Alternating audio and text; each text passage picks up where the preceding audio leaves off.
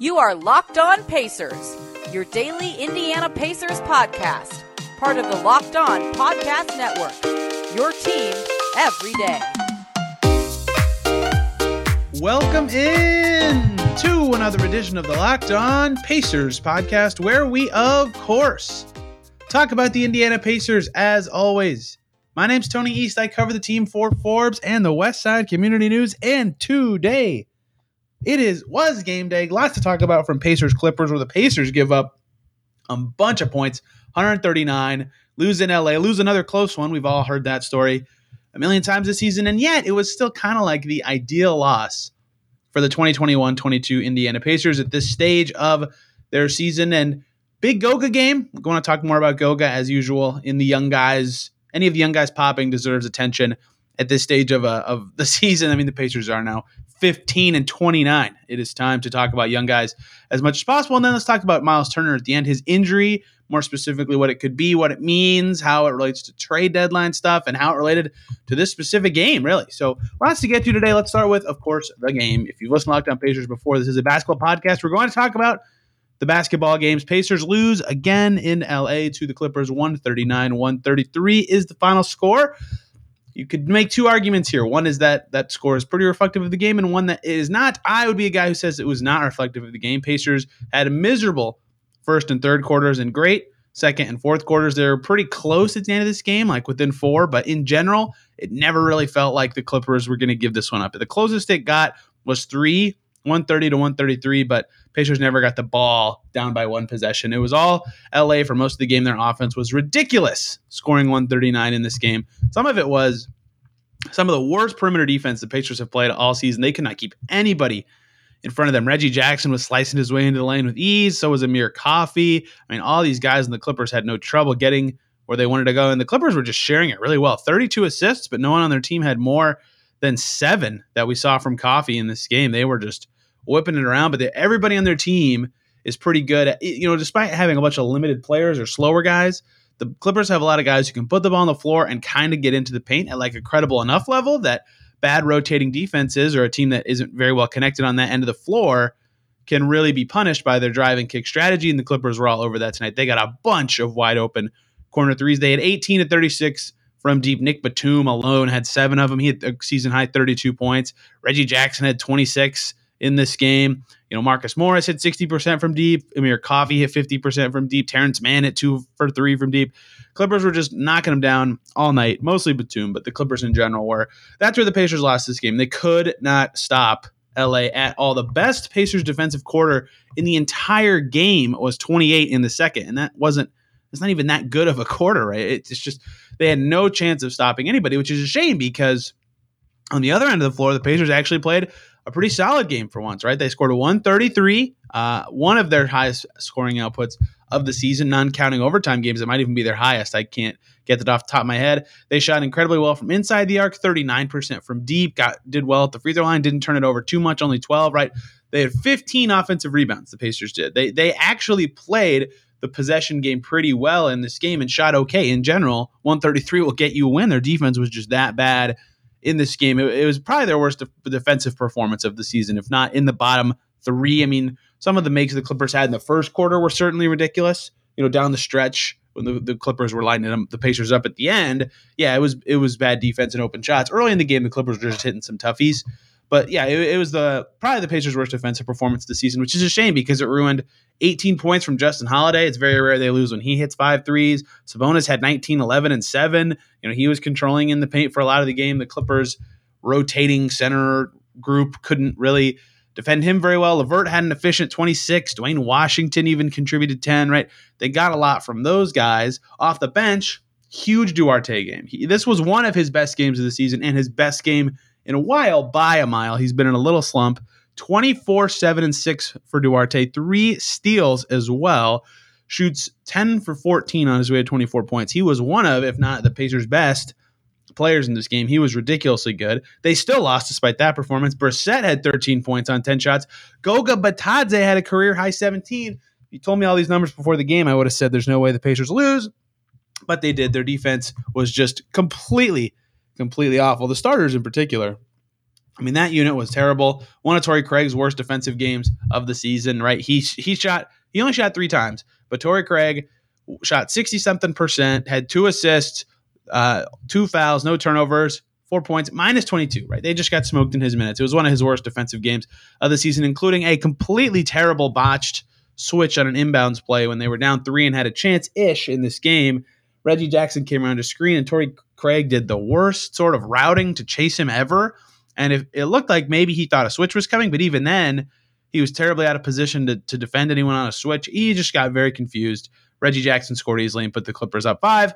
That was game over. It was a really bad game from Torrey Craig. And that just kind of exemplifies their defense. One of their usual best defenders and a guy who started with Miles Turner out, just completely useless in this game because the bench was pretty good. The bench defense wasn't like spectacular or anything, but the Pacers bench was pretty good. This is a rare one where the starters and the bench were flipped like usual for the Pacers, but Duarte was excellent. He was showing some connectivity with guys like Brissett and Bitadze. Lance had 5 assists. He didn't shoot the ball very well, but at least, he was the backup point guard, right? They started Karras at the 1, and they played Lance way more than Kiefer Sykes. Only played 3 minutes in the first half of this game.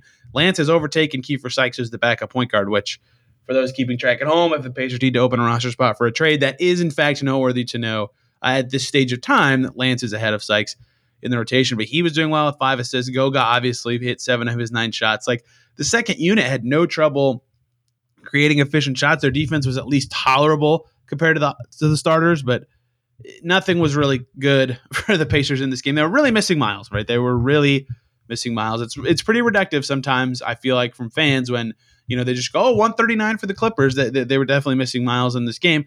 Yeah, I'm receptive to that being lazy for sure. And the Clippers only had 42 points in the paint in this game, but they're not really a good paint scoring team in general. They more did well from 3, but still, it's the deterrence of drives or we talk about this stuff all the time when we talk about the Pacers. It's like, it's not even necessarily that guys finish worse around the rim and that's it. It's like they think twice about drives, or their pick and rolls are harder to do because Turner's in a better defensive position than other bigs are typically. Like, it kind of changes the way the offense is run for the other team in general on a lot of very common and simple actions. So when he's not out there for the Pacers, it makes things harder on defense beyond just stopping stuff in the paint. And the Clippers, by the way, 42 points in the paint still, like I said earlier, but they were really missing Miles in this game. That was very obvious.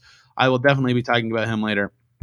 So yeah, it was a tough loss for the Pacers, another close one, but really this was kind of, the ideal game for the Pacers. I'm pretty clearly on the record as not being a fan of the concept of tanking.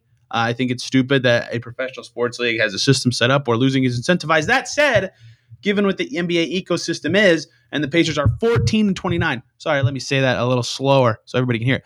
The Pacers are 15-29. This is the ideal game for a team like them. They lost. It was fun, and their young guys that played were all great. Sabonis was pretty good. He's only 25. Dwayne Washington was good. He's young. Karis LeVert's only 27. He was great. Duarte was great. O'Shea was great. Goga was great. Like, those are the guys you want to see play well. And in a loss, I mean, this team still wants to win. They still want to push and see if they can reach their potential. It's pretty far into the season to see any drastic turnaround happen. So the Pacers don't like losing, and that certainly matters for morale purposes and guiding the ship in the right direction. Sure, but from a fan perspective and from how the NBA dictates a team that is 15-29 should see results go, this was basically the ideal game. The young guys who will be, potentially part of the next good Pacers team or the next iteration of whatever the roster is played well. And some other guys even who might be on the trading block played well, and they still lost. It was kind of the ideal for a lot of fans game this season. So yeah, Pacers lose. They'll shrug it off. They played good offense and a horrible defense. They can clean it up for the Lakers on Wednesday. And no one, whatever it is about the Lakers, Russ has been terrible, whatever. Everyone in the NBA, no matter what team they're on, plays their absolute hardest against the Lakers in Crypto Arena or Staples Center, whatever you call it. Everyone will get up for that game. So Pacers will be playing at their best, whatever that is right now for that game, depending on who's available. We'll talk about that when the time comes. But for now, on a pivot, talk about Goga Bitadze's big night. It's rare I get to talk about Goga this much, but he deserves it after a career game and kind of what this means for him and the Pacers and the trade ecosystem going forward. But first, let's talk about the good folks over at Prize Picks, because Prize Picks is making the best NBA DFS prop game on the market. And for a limited time, they have an exclusive no-brainer of an offer for all of They're users that come from us. They get $50 for free if a player in your first Prize Picks entry scores a single point, but you must use the code NBA when you sign up. Exclusive offer for Locked On fans who use the code NBA. Prize Picks offers more NBA props than any other DFS prop operator and offers all the superstar players as well as bench players. They offer any prop you can think of: points, assists, rebounds, threes made, whatever. You pick 2 to 5 players. You pick an over-under on their projections. You can win up to 10 times your deposit on any entry. It's just you versus the projected numbers. You've got to check it out. Go to prizepicks.com today. Download the app, whatever. Just try it out. And all users that deposit and use our promo code NBA will get a $50 for free if your first Prize Picks entry scores a single point. Prize Picks is daily fantasy made easy. Thank you for making Locked On Pacers your first listen every day. For your second listen, why don't you go check out Locked On Clippers, hear what's going on in their land as they win without PG and Kawhi. Let's talk about Goga Bitadze. In the game he just had for the Pacers, 17 points for him. That is a career high on only 9 shots. He was finishing extremely well around the basket. And a lot of times when he has big scoring nights, he'll be like 3 for 10 with like 6 offensive rebounds, and he cleans up his own misses a lot. He had 5 offensive rebounds tonight, and he only missed twice, right? He is a good offensive rebounder. That's one of his better skills. It always has been since he had entered the NBA. I've always been higher on Goga than it seems like the consensus about his play is. These kind of games show why, right? He was good on the glass. His defense was effective. He had 2 blocks. He barely fouled. He finished well. He had 2 assists, right? He hit a 3. I've always been high on his 3-point percentage, mostly from his overseas play, but also with Fort Wayne. He shot well from 3. Has not in the NBA. Like, it's not a skill for him yet, and I will admit that, even though it looks like it's going to go in every time he shoots it. Made a 3 in this game. Played very, very well. This is kind of what I think. I'm not 17 points every time he plays kind of good, but this is kind of the guy he seems like he should be every time he plays to me, like just based off of what we've seen from him in the G League and his flashes in the NBA. Like, he can be a good dive guy who can finish around the rim. He's got some range. His defense in particular seems like a skill he should be able to rely on every time he plays, and this game really showed it. You know, he's a plus 17 in a loss, by the way, for a reason. Like, he can contribute, and he's got a solid role. And in the fourth quarter of this game, when he was in for a lot of his plus, the Pacers were playing zone, but his length on the wing was really impressive. Like, he didn't have to guard anyone in ISO or anything like that necessarily, but his defense was good, stretched out a little bit for a few possessions in that stint, right? This was a really good game for him. Everything that he has either struggled with or has been good at, it doesn't matter. He put it all together for a night for the first time really in a while. I mean, a career high in points obviously suggests you put it together, but he doesn't play much this year for the Pacers. And when he does, it's, you know, either garbage time or just spot minutes because someone's in foul trouble, right?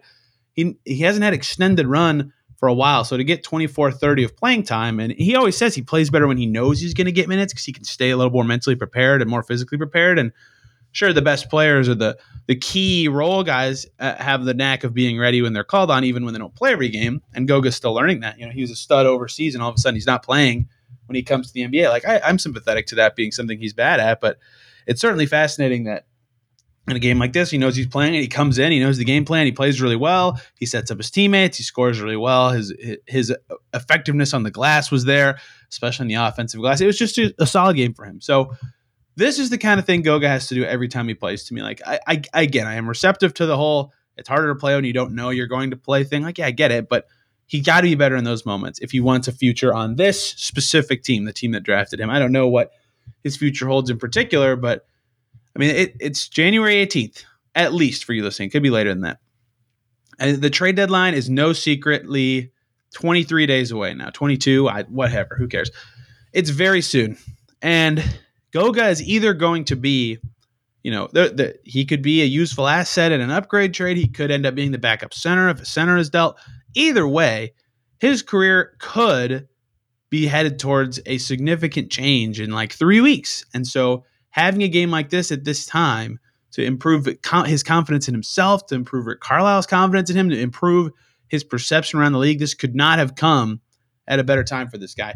And I just to the point that he plays better when he knows he's going to get minutes and he knows what his role is going to be on a given night, instead of just, hey, Turner's in foul trouble, we need you to play, get in there, right? When he plays 10 minutes or more this season, this was the 7th time that's happened. First of all, this guy was the 18th pick in the draft, and this was the 7th time in his 3rd season that he played more than 10 minutes in a game. Yikes. And it's not even necessarily his fault. because he is at least effective-ish in those minutes. Yeah, he should be better. For a guy you picked 18th, you'd like him to be better, I think, is actually what I mean to say there. But he's not bad. Like, he is a rotation level player. Positive plus minus in 4 of those 7 games when he plays more than 10 minutes, right? So they're not getting killed by a guy that doesn't get a lot of playing time. 7 points per game, 4.3 rebounds per game in those seven games where he plays more than 10 minutes. Not gaudy stats necessarily, but useful enough stats for a backup center. He's only played more than 20 minutes before this Clippers game one time this season. So to put it into context, he's basically playing like 15 minutes per game when you hear those 7 and 5 numbers. Like that's fine for a backup center who plays pretty solid defense. His block numbers are going to get 3 blocks twice this season playing about 16 minutes. Like he is effective when he knows how much he's going to play. I think that matters to him more. So I think Goga's just one. I've said this before on the show, and I don't want to beat a dead horse and do the same segment twice in a row. There's always evolving circumstances that make stuff useful over various months. But I have been of the opinion for a long time now, even dating back to last season, that they should play Goga every game. I don't know how they do it, but I think Rick Carlisle has to find a way to play Goga every game, not just because they picked him 18th. That's just sunk cost reasoning. Don't do it because of that. He actually is good. You have to develop this guy eventually. It's not like you can just assume Turner Sabonis is going to be your front court forever. And some of it is a little sunk cost stuff. You drafted him. You've developed him. You know him better than any team in the league. If you think he's going to be a guy who can give you rotation minutes every game, you have to do it eventually. You can't just say, okay, we made our trades. It's time for you to play. Figuring out his value specifically, even if he doesn't play well, knowing that he's not going to be good enough to be your backup center of the future is valuable information. You have Isaiah Jackson on your roster too. You would like to know as soon as possible how you're going to be able to use him going forward. Bitadze still has 2 years left on his deal.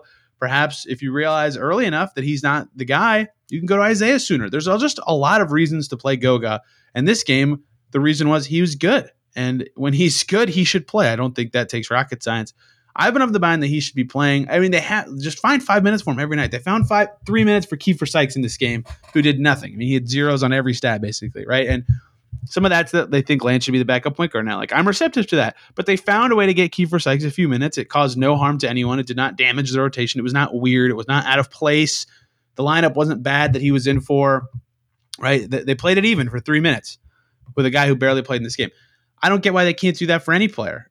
5 minutes sounds like nothing, but if Goga knows he's playing for those 5 minutes and he's mentally prepared and he's ready and maybe he plays well and you can up it to 6 or 7 and someone's annoyed they're playing less, but if he's playing well, who cares? Whatever. You get what I'm saying from a strategy standpoint. They have to try. They have to try to know what they have with this guy and see how their development is going, especially with the trade deadline coming up. I mean, it's very important to know what he is, what he can be, and what his value should be to their team with the trade deadline in basically 3 weeks. I mean, all the information they can get for a guy who potentially could be dealt. I'm not saying he will or won't. I don't know anything necessarily regarding him, but it just naturally makes sense that a guy who's young and buried in your rotation could be a trade piece or a guy who could slide up to a bigger role. Like Goga, just obviously a guy to watch at the deadline in general. Having a game like this makes it even more interesting, especially with Turner potentially out for a while, to see how Goga plays in the coming weeks. If he continues to have nights like this, oh man, the deadline's going to be very interesting with kind of how the heat around him pops up and what he could be and what his role could be, or if he doesn't play as well, if he could be a potential move candidate. I mean, he's just definitely got to watch the next 3 weeks as this Turner foot injury is a thing that lingers around the team. So this game was just step one. I mean, I think obviously him having a career game is going to merit a full segment on the show, but I think in general, he's a guy that is worth monitoring going forward. And we'll talk more about the trade deadline and trades tomorrow as trade season is officially fully among us. But I just brought it up. Goga played a lot because Miles Turner is injured. It's time to talk about this Turner injury. Honestly, I should have done it Monday because we found out at practice Sunday, but I wanted to do the anniversary of the trade first. And I really enjoyed that episode with Adam. If you want to live back the Victor Oladipo for Karis LeVert trade, where that stands now, if that was still the right move for the Pacers, go back to yesterday's show. But let's talk about Miles Turner. But first, guys, let's talk about the good folks over at betonline.ag who would like to wish you a happy new betting year as we continue our march through the playoffs and beyond. NFL playoffs in full swing. It's been very fun, and BetOnline remains the number one spot for all the best sports wagering action of 2022. It's a new year, and they have a new updated desktop and mobile website where you can sign up today and receive your 50% welcome bonus on your first deposit. Just use our promo code LOCKEDON, all one word, to get started. Football, basketball, hockey, boxing, and UFC. Right to your favorite Vegas casino games. Don't wait to take advantage of all the amazing offers available for 2022. BetOnline is the fastest and easiest way to wager on all of your favorite sports. BetOnline is where the game starts. Thank you, as always, for making Locked On Pacers your first listen every single day. Let's talk about Miles Turner. I should have talked about this yesterday. Miles Turner did not play against the Clippers. Miles Turner has a sore foot. Yikes. First of all, if you're a Pacers fan hearing sore foot, red flags everywhere. TJ Warren's sore foot has been going on for forever. Domantas Sabonis missed the entire bubble with the sore foot. Feet are bad. Feet injuries are bad. Apparently, this is something that's been bothering Turner for a little bit now.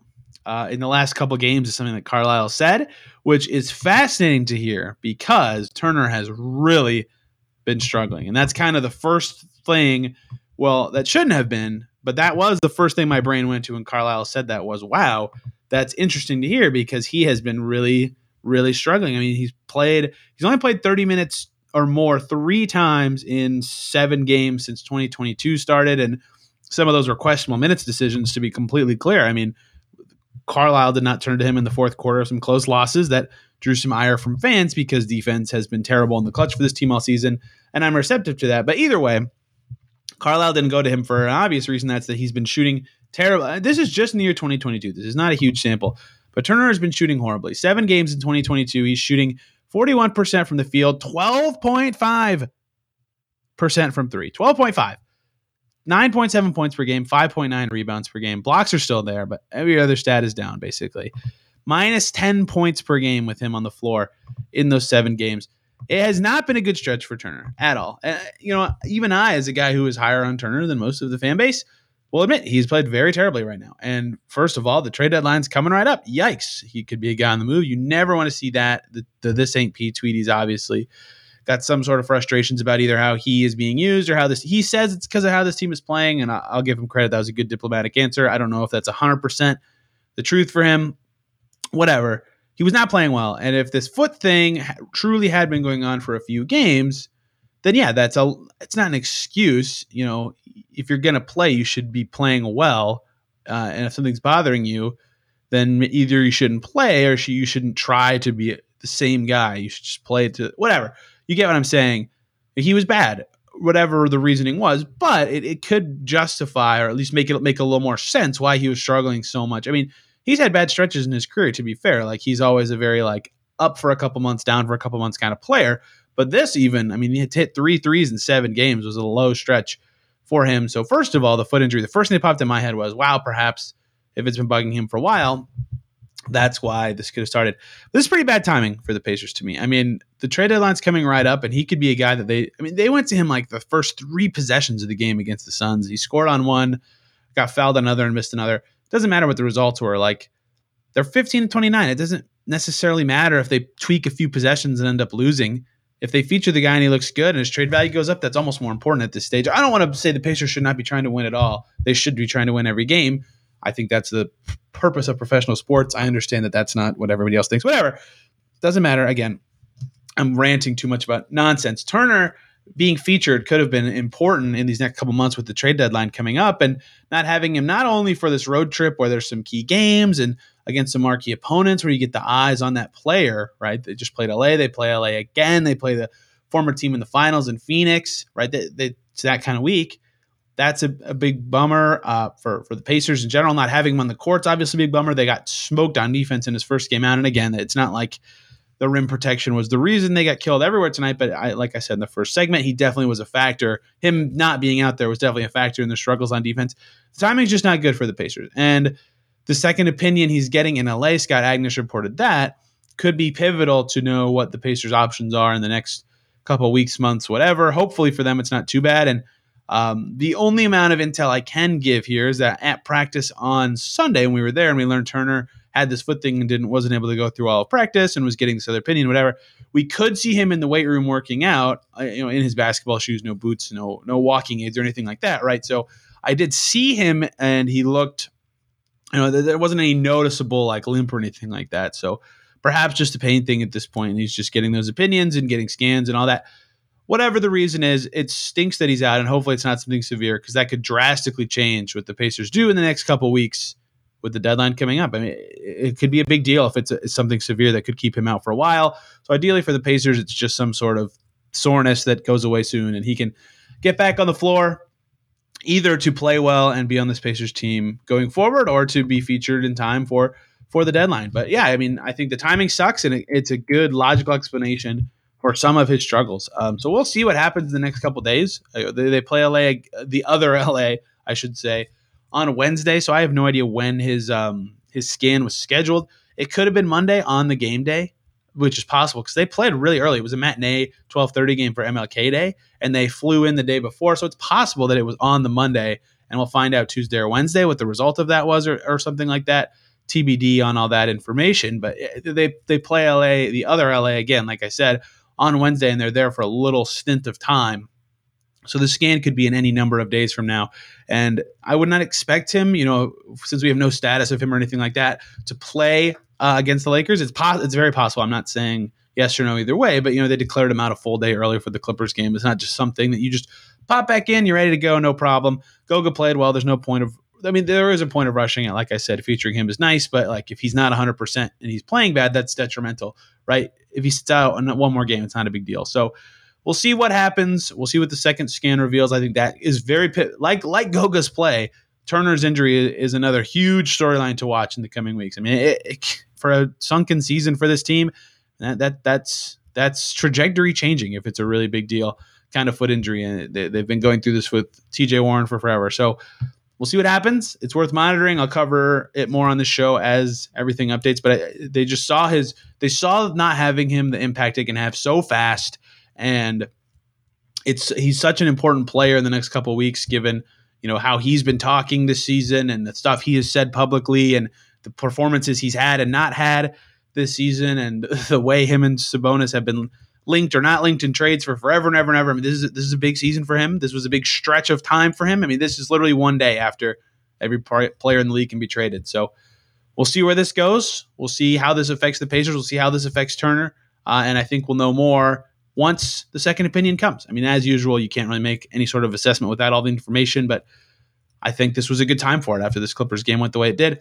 Thank you all a ton for listening. Hope you enjoyed, and I have provided some new insight that you had not considered about the team. If you would like more Pacers musings and thoughts, you can follow me on Twitter at TEastNBA or this podcast at Locked On Pacers to know when all the episodes come out and know the latest and greatest info about the team. Hope everybody had a great day. We'll see you tomorrow, because tomorrow is the day that I will finally divulge some of my trade thoughts for this upcoming trade season. Thank you all for listening, and we'll see you then.